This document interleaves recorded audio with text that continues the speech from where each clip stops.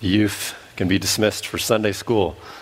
The rest of us, go ahead and grab your Bible and turn to the Gospel of John. John chapter 6. If you don't have a Bible, there should be one on a chair somewhere within reach. Definitely look around and grab one and turn in the New Testament to the Gospel of John. John chapter 6.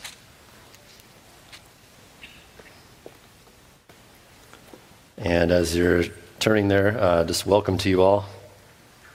It's good to be back with you. To our regulars and our members, appreciate the encouragement and your forbearance in allowing my family to be gone for a time this summer, for a little time of refreshment. But it's always good to come back and be with the family of Christ here at Cornerstone.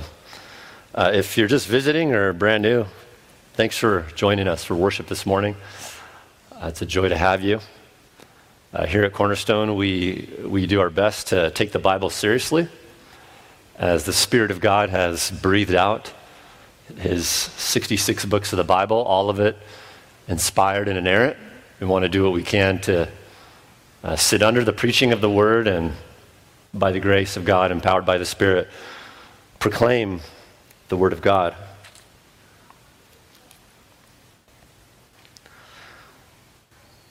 Maybe you've heard of the story. It was made into a film, a couple of films, Mutiny on the Bounty.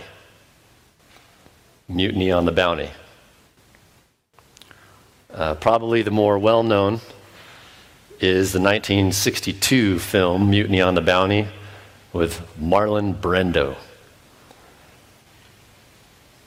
The film was made on location where the actual events happened in French Polynesia. And Brando so found himself at home there after making the movie, he actually bought one of the 118 islands of French Polynesia named Tetiaroa. The movie is based on the true story of the Royal Navy ship, the HMS Bounty. And the ship in the late 1700s found itself passing through French Polynesia and made the mistake of stopping in Tahiti for a bit. A couple months. The crew basically hung out in Tahiti for those months in the late 1700s. And the captain of the ship, Lieutenant William Bligh, that day pulled up anchor and he said, "All right, gentlemen, tally-ho, time to go." But there was a little bit of a conflict. Life in Tahiti had grown on the crew a bit, understandably. The Garden of Eden is no longer on Earth, but in French Polynesia, it's pretty close. So on April 28, 1789, Lieutenant Fletcher Christian and several other ambitious chaps seized control of the ship and at gunpoint forced Captain Bligh and 18 loyalists off the ship and into an open canoe to fend for themselves in the South Pacific. Mutiny on the Bounty. Among other things, they said in effect to the former Captain Bligh, who had been ousted, "Sorry, Captain, we're not going back to rainy, cold England." And life on the island, the mango, the papaya trees, starfruit, calm 83-degree lagoons filled with fresh, delicious seafood had supplanted 52 and rainy degree England with bangers, mash, and potatoes, I reckon. Probably some of those guys had some Polynesian girlfriends as well, all of which motivated them to say, "We're staying here." So they forced Captain Bligh and the 18 off the ship, and the mutineers went back to the islands to settle into life. If you know the story, they were later, many of them, brought to justice. It took a while Captain Bligh and his posse in an open boat, glorified canoe, did make it back to England. It took a few years. But prior to a catastrophic defection, the throne did, a defection. And many of those were court-martialed, actually went back to the islands, found some of them, and took care of them. A catastrophic defection, the mutiny on the Bounty. And in our passage this morning, it's an interesting one. It's one of my favorite passages in the Bible. I've been wanting to preach it for a long time. We see the Lord Jesus dealing also with a sort of defection. A defection far more serious, though, than a refusal to go back to rainy England for sunny Tahiti. Spiritual defection. Apostasy, as theologians have called it. If you know Christ, few things are more exciting than when a sinner comes to faith in Jesus Christ.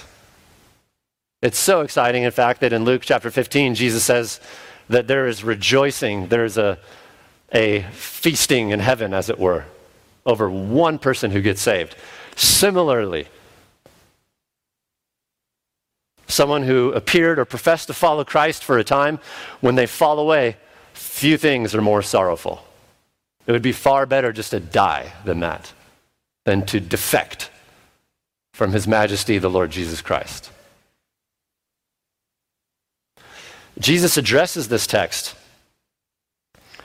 in a profound way, and in doing so just gives us a beautiful display of the sovereignty of God and the glory of Jesus Christ amidst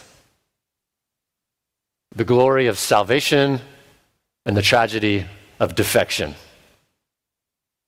In this passage, he instructs us, gives us hope. If you are regenerate this morning, this passage gives just such comfort how to navigate the situations when people who seem to have followed Christ for a time and participated in Christian things and then just defect,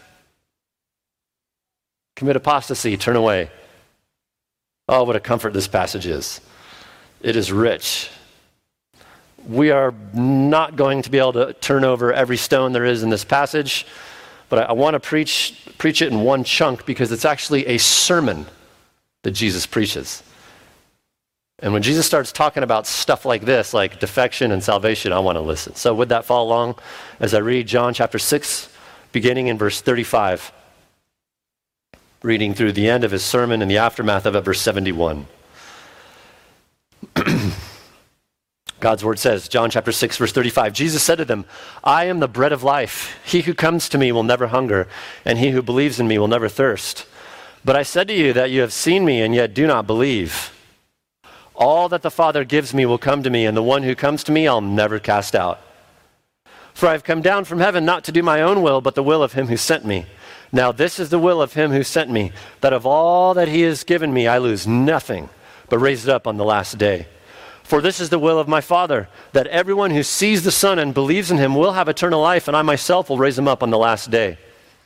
Therefore the Jews were grumbling about him because he said, I'm the bread that came down from heaven.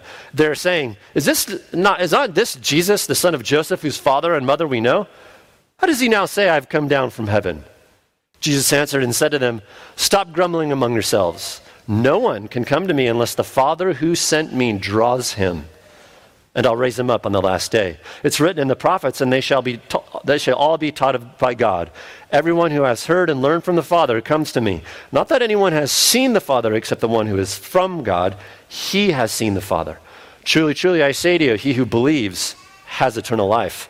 I am the bread of life. Your fathers ate the manna in the wilderness, and they died. This is the bread which comes down from heaven, so that one may eat of it and not die.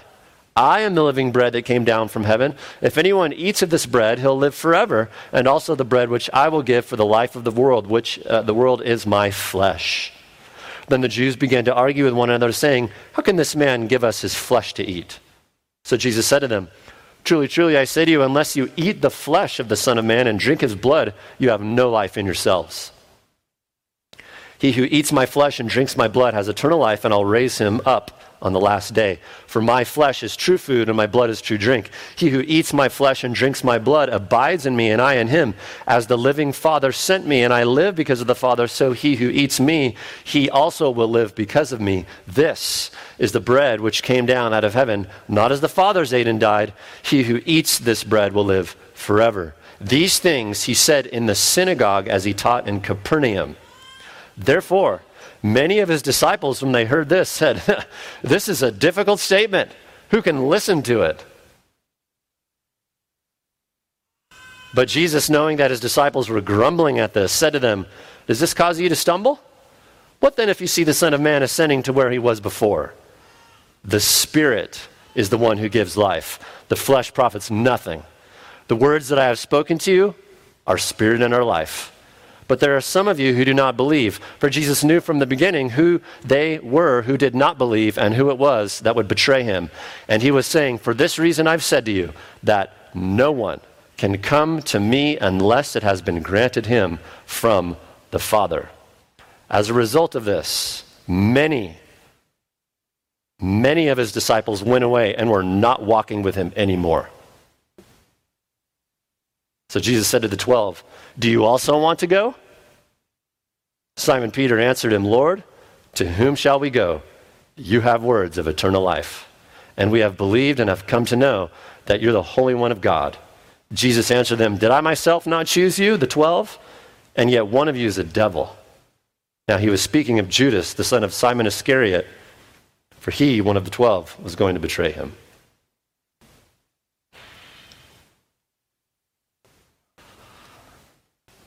This is the reading of the Word of God. So this is a sermon that the greatest preacher ever preached. It's a tricky one. It's a controversial one. The context is super important, of course. Broadly speaking, the context, John is the writer of the gospel, one of the apostles who was with Jesus daily for a couple of years. He writes later under the inspiration of the Spirit to inerrantly record what happened. In part, he's writing because he's saying to us, in effect, I want you to see a couple things: that Christ is God, that he's God the Son, God in the flesh. I also want you to see, John is writing, that God is sovereign over all things. John wants to show us how big and great God is. That Jesus is the sovereign Lord of the universe.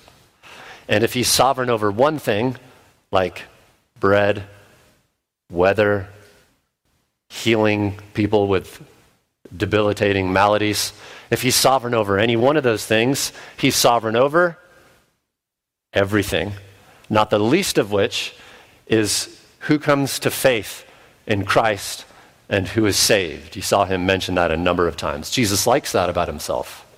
And he likes that about the Father. Sovereignty. That, of course, is inherent to the definition of God. If you're God, you're sovereign. John 6, more localized here. Jesus, of course, has performed that great miracle of feeding several thousands with bread and fish, without a net, without a pole, without a line, without bait, without a yeast starter, without flour, without an oven. Then the crowd chases him and they try to forcefully make him king. And Jesus, interestingly, exits stage left, hikes up on a mountain by the Sea of Galilee and says, "You're not making me king." He already is king, for one thing.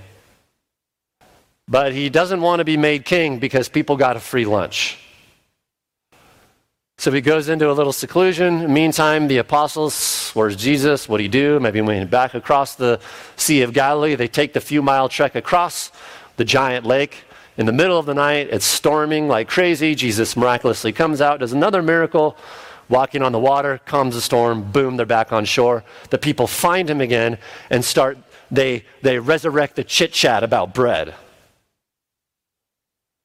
And they start talking about Moses. Well, remember when Moses gave us the manna in the wilderness, Exodus 16 and following.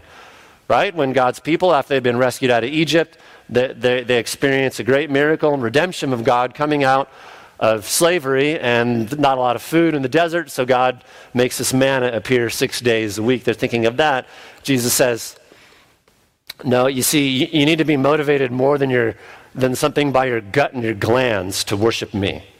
I'm greater than bread. It does good for a while and fills a void as lunch does, but you still die. You need a bread from heaven. And they say, give us this bread, Lord. And so he tees it up into a sermon. The Sermon on the Mount is usually known as the best sermon of Jesus. I really like this one, though. This one is helpful. The Sermon in Capernaum, the Sermon on Sovereignty, whatever you want to call it. Again, I have to apologize ahead of time. We are not going to be able to scratch every itch that will arise from this text. Hopefully we'll look at some of the main things, though. For our outline, we're going to see 3 points. I'll restate them. We're going to see the sovereignty of God in salvation. Number 1. Number 2, we're going to see the free invitation to salvation. And number 3, the sovereignty of God despite defection. The sovereignty of God in salvation, the free invitation to salvation, and number 3, the sovereignty of God despite and even over defection. Number 1, the sovereignty of God in salvation, verse 35 to 50. So they say, give us this bread, Lord. Always give it to us. Verse 34, verse 35, he says to them, I'm the bread of life. He who comes to me will never hunger, and he who believes in me is never going to thirst. I remember years ago, early on in ministry, I was meeting with a young man who didn't know Christ. We had been chatting, kind of playing some tennis in the ring a little bit, going back and forth. And after several months, one day he calls me. He said, I read this passage, John 35 and following, and I get it now. The Lord is my Savior. And he got saved from this passage and never hungered again. Jesus is the bread of life. He doesn't mean you'll never need lunch again, but he means that void in the soul that you're born with, that everybody's born with, that's satiated only by Jesus. Not by a hobby, not by a relationship, not by finally moving or traveling to the right place, a certain status. That hole, that gap, that abyss is filled by Jesus. Not everyone likes that, though. Look at verse 36. But I said to you that you have seen me and yet do not believe. So not everyone is interested in Christ. Many reject. Why is that? Is that because, well, there are many paths up to the top of the mountain, and some people just have different spiritual palates. Others prefer one way up the mountain, others prefer another, and it's all sort of fine and dandy. That is absolutely not why. That may be the situation why some people like fish, some like steak, some like veggies. But when it comes to salvation, there's a much deeper thing going on that Jesus is going to clue us into as he says, take your eyes off the ground and the earth, and I'm going to pull back the curtain and show you the throne room of heaven, which explains why this is. So here's the controversy, here's the context. The context of what is happening in John 6, especially verse 37 through 71, is rejection, salvation, and defection. So Christ wants his disciples then and now to understand what is really happening, what's ultimately happening when someone does come to faith and when someone doesn't, and when someone seems to for a while, and then they quote unquote lose their faith or they fall away. Lots of variables there. Jesus is opening the door to the most important one. It's important that we take his words at face value. And so here's what he says in verse 37. He doesn't want to talk a lot about bread anymore. He'll go back to it a little bit, but not for bread's sake, but something else we'll look at in a sec. Look at verse 37. All. Why does he say this in the midst of people rejecting him? Verse 37. All that the Father gives me will come to me. So again, the context, salvation, defection, and he's taking us up to the throne room of God. Jesus says this, look, God the Father, has given me some people. And those he has given me, all of them, they will all come to me. Of course, this presupposes that God the Father, if he gives, he owns everybody in the universe, those who have and have not heard about him. He is sovereign. This presupposes highest sovereignty, highest power, highest supremacy. And God the Father, as the creator of humans, then can do with them what he wishes. And he wishes to take some of them, save them, motivated by his love and his compassion and his grace. If you were to take one word and just paint it across these words from verse 37 to 44, and again in verse 65, it would be grace. Great blessing from God when we don't deserve it and can't do anything to earn it or get it. Grace. So Jesus says, I want you to understand something. God the Father has given me a chunk of the human race. And all those he has given me, they're all coming to me. This is salvation talk. And Jesus seems to say this that like it happened in the past. Verse 39, all that he has given me, he has given me. I'm going to lose nothing. So it seems to say in the past, God the Father has given people to me. In fact, in Ephesians 1, as we read in our public reading, Ephesians 1, 4 to 5, you can look at it later, says that God has actually given, God the Father has given these people in eternity past, before creation. Moved by his love, he gave Jesus. So if you give something to someone, it's like a gift. God the Father has given people as a loved gift to Jesus. And consequently, all of them, verse 37 is telling us, Jesus says, they'll come to me. And the one who comes to me, I'll never cast out. Jesus says, anyone comes to me, I'm not going to sit there and say, well, wait a second, you have the sins of your earlier days are too huge, too catastrophic. Others can come to me, but you can't. Nothing like that. Everybody who comes to me, regardless of sins, regardless of background, Jesus says, I'm not going to cast him out. I will receive him. And the reason they will come to him, Jesus says apparently in verse 37, is because the Father gives them to me and they'll come to me. So he's saying, in effect, Jesus is saying, you need to know something about salvation. It's a done deal. God the Father gave me everyone who will ever be saved, and every single one of them is coming. If God the Father gave Jesus 1 billion people, it's not 998 million that are coming. It's 1 billion. Because God is sovereign. And God is that competent, isn't he? So the certainty of souls, that souls will be saved, is not in human tactics. Jesus does not speak about human methods. He speaks in terms of divine sovereignty, that there are people who are love gifts that the Father has given me, and that ensures salvation.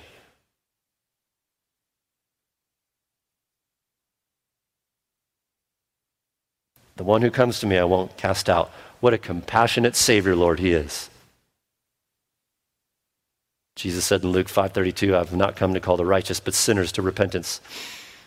Verse 38, he says this, for I've come down from heaven not to do my own will. I've come from heaven, by the way, the claim of deity. I haven't come to do my will, but the will of him who sent me. Well, what is the will of him who sent you, Jesus? Verse 39, this is the will of him who sent me, that of all that he, God the Father, has given me, I lose nothing, but raise it up on the last day. Yes. People often ask, what's God's will?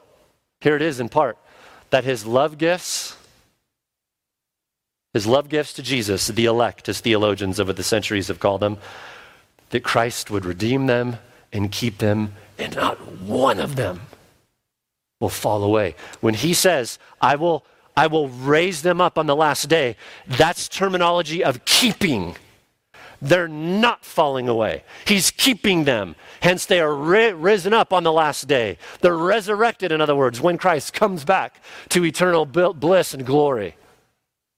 If he raises them on the last day, that means those who are the love gifts from the Father, he didn't lose any of them. This is the will of the Father for Jesus to do that. And Jesus, I personally am not, but Jesus is really good at doing the Father's will. John 8:29, Jesus said, I only do what pleases the Father. If you or I said that, we'd be liars.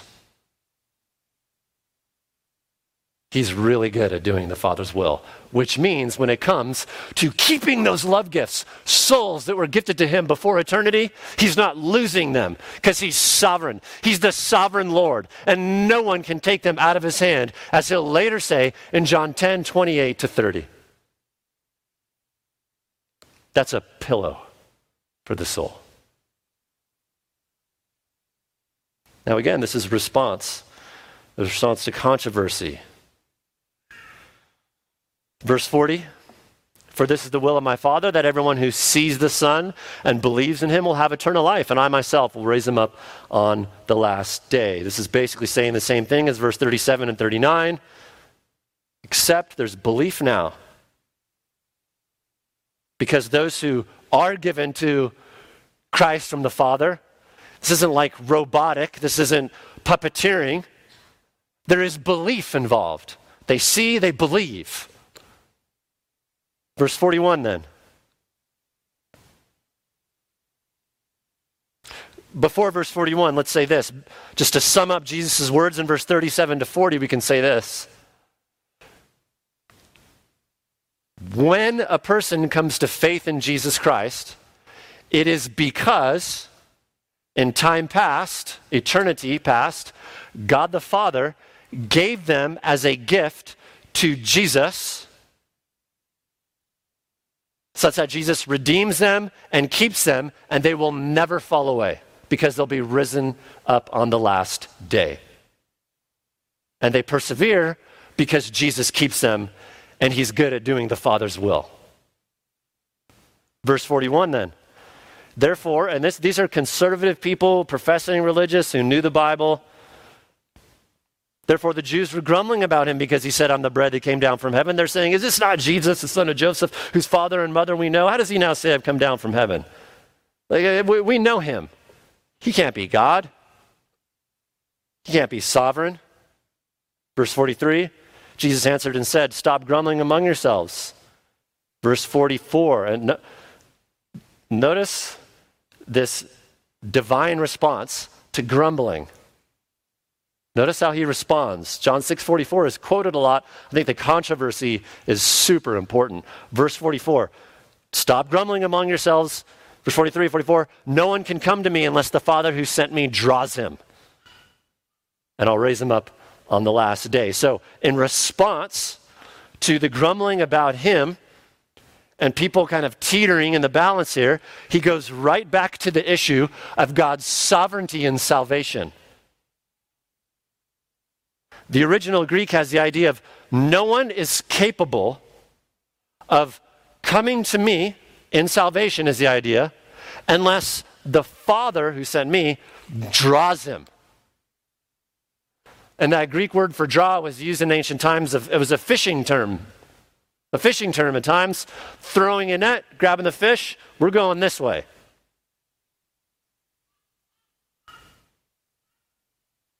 Jesus says, not a single person has the ability, the power to come to me, and thankfully. I am so glad, aren't you so glad that verse 644, verse 44, chapter 6 has an unless. Because unless there's an unless there, nobody can come to Christ. Romans 1:18-3:20, we've studied it. We're fallen. Ephesians 2:1-3, we're dead in our sins. Later in Romans 8:5 and following, we're not able, we're not desiring nor able to do the will of God.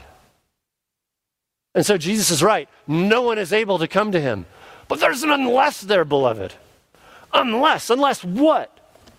Unless someone, God looks down the sands of time and sees that so-and-so is pretty virtuous and went to lots of Sunday school and lots of classes and knew a lot of Bible and had a big study Bible and he was able. None of that. We're dead in sin. The unless is that the Father who sent me nets him up and pulls him in. What a great God we have. Isn't he a great, loving God? You say, does this violate people's will? Yes and no. God doesn't bring people against their will, but with their will. But he has to wake their will up. This is what regeneration and the new birth is, or to be born again. That Christ teaches in John chapter 3, verse 3 to 8, Titus chapter 3, verse 5, and on and on and on. And I praise God that he violated my will. When for too many decades, I had, by my will, been going against the will of God. And I loved my sin, and I was in darkness, and wherever God was, I wanted to go the other way. And so it is, the scriptures teach us, especially in Romans 3, 10 to 19. So it is of everyone prior to salvation. It's so loving of God to violate my will and to draw me in. That unless has love and grace written all over it. Theologians have called this verse what's called the effectual call. The effectual call. That's when one of the love gifts that God the Father gave to the Son is born in time, grows up, and through whatever means and circumstances that God ordains, a loving friend sharing the gospel, a coworker who is burdened for a fellow employee and sees their destructive life, sees they don't know Christ, shares the gospel, and God draws them in at the appointed time because they are one of the love gifts.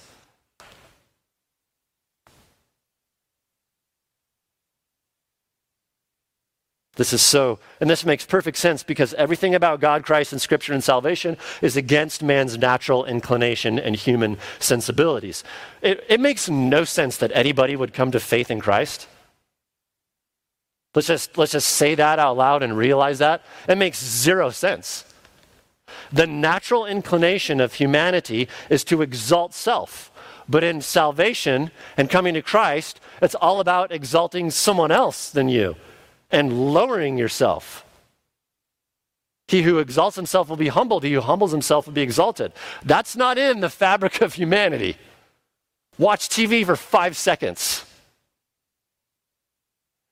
This is supernatural, anti-natural. Humanity naturally seeks to boast in self, promote self, but in salvation, the boasting and promotion and the pride of humanity is crushed like an empty pop can under an 18-wheeler. The most loving thing God does in salvation is crush your pride, without which you're not saved. You can't be saved. You have a new Lord who sits on the throne of your heart. Praise him. Verse 45, it's written in the prophets, and they shall all be taught by God. Everyone who's heard and learned from the Father comes to me. In other words, once you're saved, you're going to be learning. The Spirit's going to be teaching you. But this exclusive statement, notice he says, everybody who's heard and learned from the Father comes to me. In other words, he's saying this. The way you know that a person savingly knows God is they go to Jesus. There are people and faiths around the world, and people say, well, they know God in their way, and they pursue God in another way. Jesus just slashes that idea and says, nope.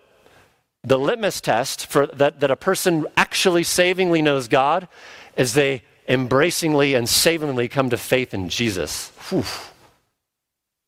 That's exclusive. And it's the truth.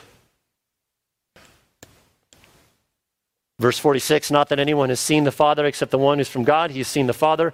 Truly, truly, I say to you, he who believes has eternal life. Again, Jesus does not throw out human responsibility despite the absolute fact of God's sovereignty in salvation. This is what theologians have called divine compatibilism. Divine compatibilism. God is sovereign, He gave the love gifts to Jesus in eternity past, not because he saw what would happen, because he decrees what will happen. And then his humans that he owns, that he loves, they then put faith. They have to believe, hence why Jesus is saying belief. And of course, it's the latter that causes the former, isn't it? John 6:44 nails that forever, settles it forever. This is the sovereignty of God and salvation, beloved. This is the glory of Jesus Christ. This is the ultimateness of Christianity. This is what is happening. We should close the doors of every church, ours included, and just say, forget this, and go sell hot dogs or something. If this isn't true, if God is not sovereign in salvation, nobody can be saved. God's sovereignty ensures that people will be saved. Otherwise, we're dead. And if you reject this, you're in a catastrophic position, because human depravity, Ephesians 2:1-3, Romans 3:10-20-19, being dead in sin is insurmountable by any other human tactic. You know, a preacher who's really cool and is funny and has tattoos, smoke machines in the worship service, whatever it might be, human depravity is insurmountable by any effort, thus preventing and forbidding salvation absolutely, unless something stronger than human depravity overcomes human depravity. And this is exactly what Jesus is talking about in verse 37-40. The Father has given me these love gifts, and they're coming to me. You don't know when, I do. The Father will draw them, they're coming. Finally, we have something that overcome the otherwise insurmountable force of human depravity, such that people can get saved. Therefore, election ensures the success of evangelism, without which there's zero hope. Does this mean we're robots? Of course not. Believe, he's saying over and over and over and over again. Again, I know this might raise a lot of very good questions. Can't possibly address them all in one sermon. I'd point you to two excellent books that are very biblically based and discuss this and repercussions. J.I. Packer's book, Evangelism and the Sovereignty of God, and R.C. Sproul's book, Chosen by God. Excellent, really helpful to kind of get into some of the implications. So why should Christians evangelize if God the Father has already given them to Christ? We flip that and we understand that, because God the Father has given souls to Christ in eternity past, people will be saved. The otherwise insurmountable force of depravity will be overcome. Therefore, evangelism will be successful, and therefore we evangelize because of John 6:37 and 6:44 and so on. If you look in history, the greatest missionaries, those from the London Missionary Society, William Carey, John Paton, they believed this doctrine. And because of this doctrine, they went to cannibalistic islands in the South Pacific and other places and saw God save people. This is grace. If we reject this, we can no longer say salvation is of grace, nor can we say salvation is to the glory of God. Because if salvation hinges on the will of man or the decision of man, then we have to say, well, okay, salvation is like 90% the grace of God and 10% man. The glory of God is 90% glory. 90% of glory goes to God in salvation, but the other like 10-ish% goes to man because he's able to kind of decide. And we reject that because the Bible says all glory goes to God. 1 Corinthians 1:30 and 31, let him who boasts, boast in the Lord. There's a very important implication here. An implication of the fact that God the Father has given to Christ these love gifts. Something we need to think about super carefully, especially just in mundane local church life. As we're all local churches, super imperfect. Something very important to think about. Notice, controversy. People saying, I'm not having this. I'm turning away from Jesus. We'll see many people defect. And notice carefully how Jesus responds to a lot of people rejecting and defecting. Notice how he responds. Notice how he doesn't respond. Notice that Jesus doesn't say in verse 37, okay, man, maybe we should make church more entertaining. Maybe we should hire a comedian, or maybe the ushers should wear matching sweatshirts and give out, free Slurpee coupons to 7-Eleven at the door, or we should just say stuff that people like and not say anything that's uncomfortable. And just make it entertainment. That's what we need to do. I think it's very interesting that the Lord Jesus doesn't say anything like that in response to so many people rejecting him. Do you find that interesting? I do too. He starts talking about election. And that's what we need to also think about. God is sovereign. And that explains it. Because when God the Father gave his love gifts to the Son, they're all coming. They're all coming. And your imperfection and my greater imperfection isn't going to be some obstacle in front of souls where it's like, oh man, you're too imperfect. God the Father thinking, I can't get this love gift over to Jesus now. I don't know what I'm going to do. That doesn't happen. Our imperfection glorifies God even more and shows him, oh yes, salvation is of grace and to the glory of God. What a helpful implication. What helpful instruction Jesus gives.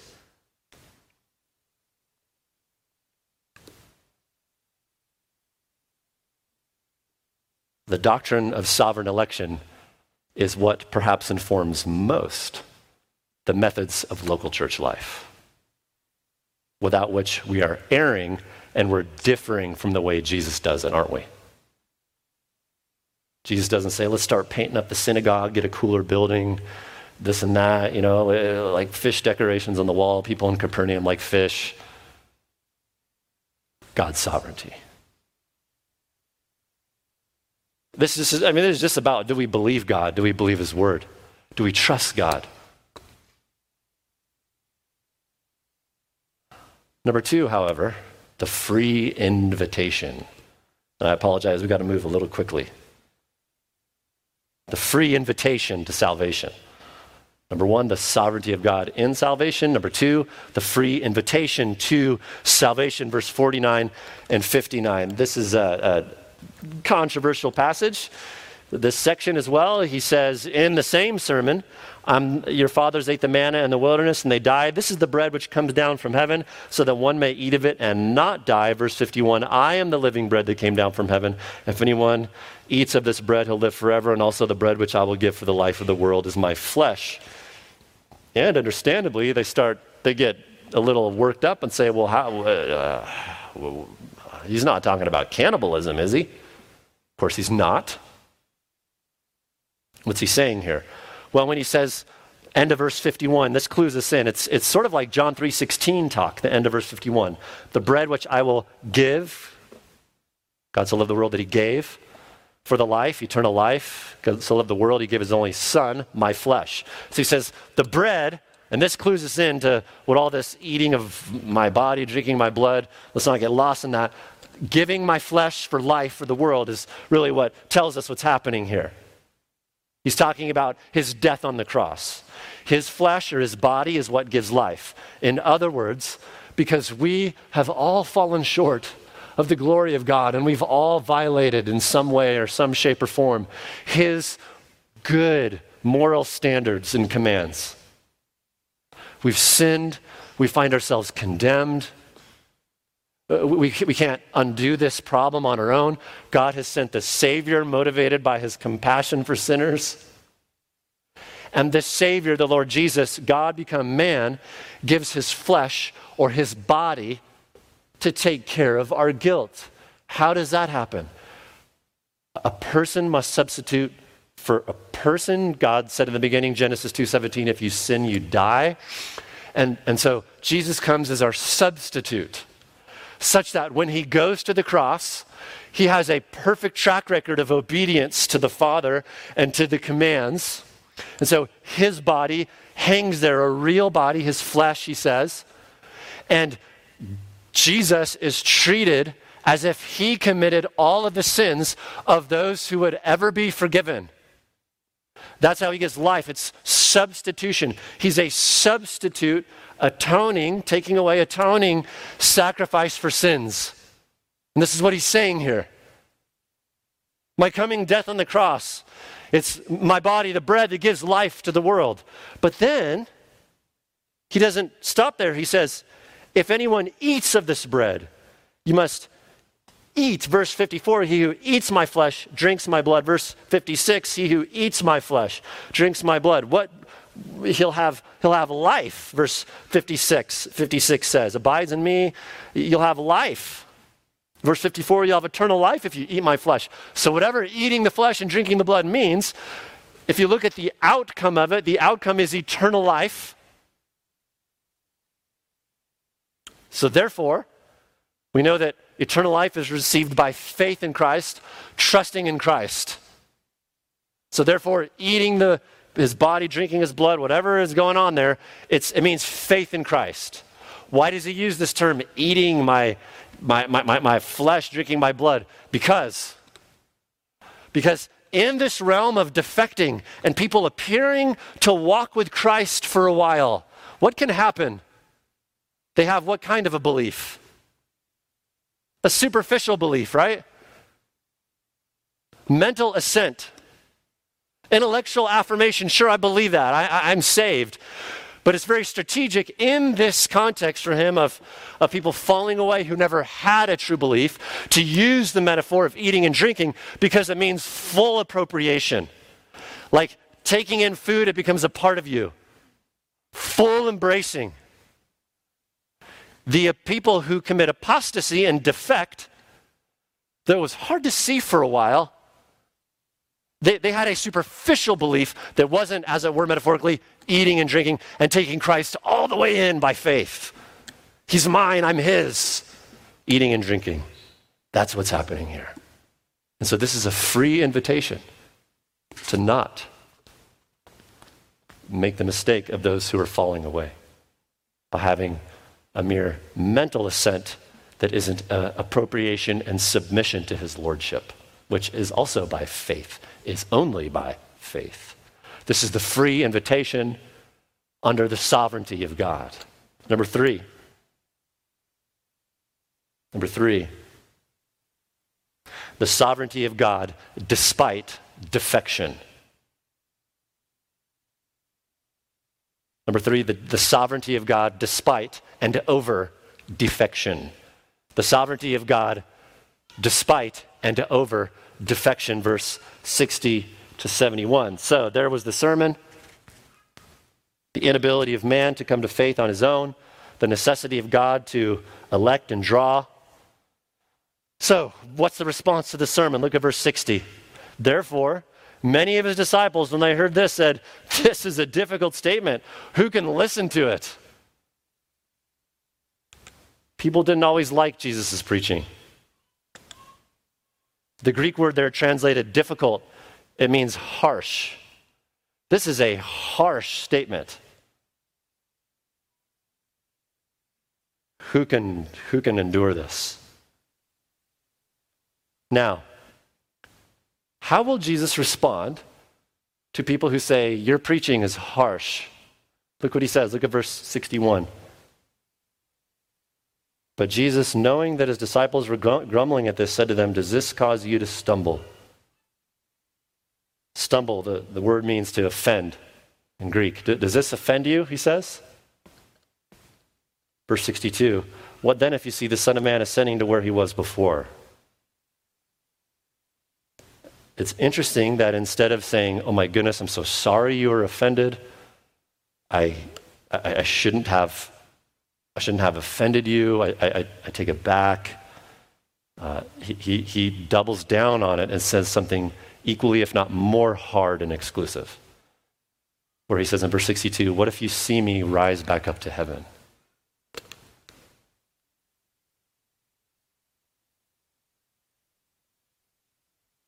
It's very important that the Jesus that we believe in is the Jesus of the Bible and not the Jesus of the quote-unquote bestseller shelves. This Jesus in the scriptures is quite a bit different than the Jesus we see on some unfortunate TV shows and other things that are merely manufactured from the mind of man. He is a great, loving, sovereign king. Verse 63, then he makes this interesting statement, is the Spirit, the Holy Spirit, is the one who gives life. The flesh profits nothing. The words I've spoken to you are spirit and are life. Why does he say that in response to people who are going to defect, most of them who commit apostasy and said, we're done with you? Why does he say it is the Spirit who gives life? My words are spirit and life. This is why he says it. Because he's sticking on the theme that he's been talking about the whole time of the sovereignty of God and salvation and defection. He's saying the Bible is the litmus test of your salvation.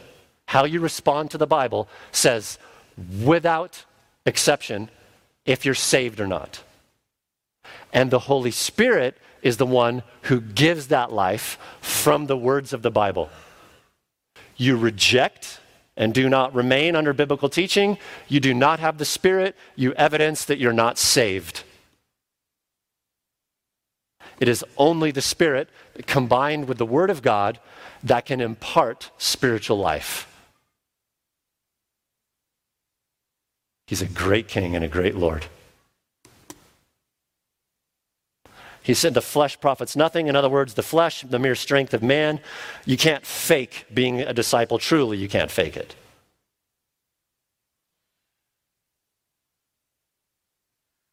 These words I've spoken are spirit and life. So, the words of Scripture then are essential to show, to be preached and to be taught, and they will show where a person is. Hebrews 4:12 says this, the word of God is living and active and sharper than any two-edged sword, dividing as far as the division of soul and spirit, of joints and marrow, and able to judge the thoughts and intentions of the heart. In other words, the word of God will cut, it will show who's a disciple for real, who's not, who's saved, who's not, who's received the Spirit, who hasn't. The word of God preached will sift, is what he's saying here. And most people will not be saved, hence what he says, right? The gate is broad, the way is wide to damnation. The gate to salvation, though, Matthew chapter 7, is very narrow. Most people aren't going to be saved. And God has ordained it that way.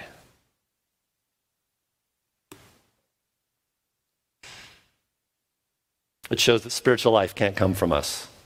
Verse 64, there are some of you who don't believe, for Jesus knew from the beginning who they were, the ones that are peeling off. What a picture. You don't peel off, you don't endure under the word. Jesus says you still need to be saved.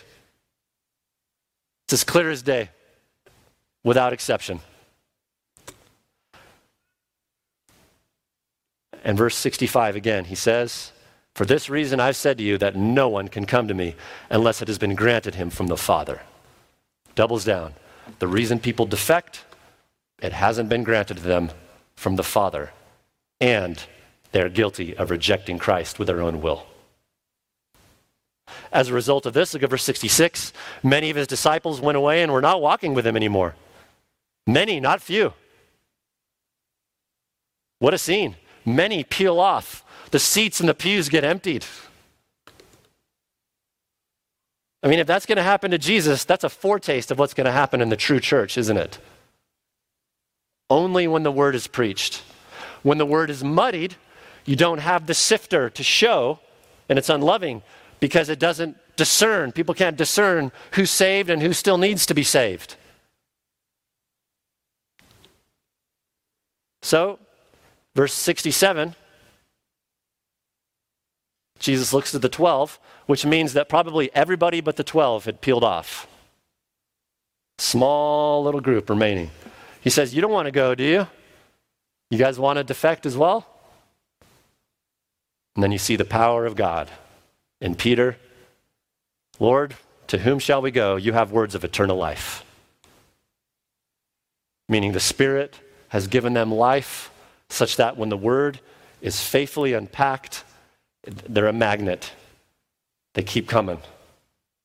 They don't peel off.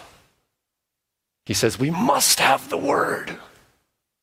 And it is only the Spirit who's provided that life by the previously love gifting by the Father to the Son.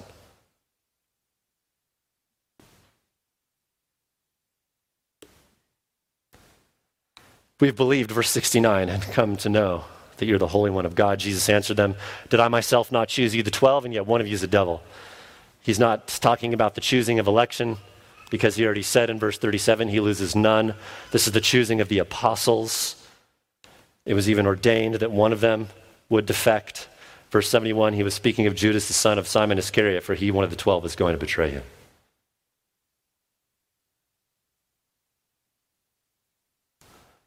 F.F. Bruce says of those who defected, what they wanted, he, Jesus, would not give, and what he offered, they would not receive. When they're offended, he doubles down and speaks about even harder things. And he does that to show that if you are enduring in the faith, it is because you have been given in eternity past as a loved gift by the Father to the Son, and the Holy Spirit has come into your heart by no doing of your own and giving you a faith that can never perish. And so therefore, this passage for the elect, for the redeemed, is great encouragement. It absolutely, like a cheese grater on a wound, chafes on the unregenerate and the defector. But on you, the people of God, you say with Peter, where else are we going to go? So today we don't have the Lord physically with us. We have his word empowered by the Spirit that is eternal life. Father in heaven, thank you. Thank you for this hope. Thank you that we don't need to wonder and look about in anxiousness when people defect and when people hate your word, or when people, for a time, who seem to endure eventually peel off, as many did here in this passage. Thank you that we don't have to worry.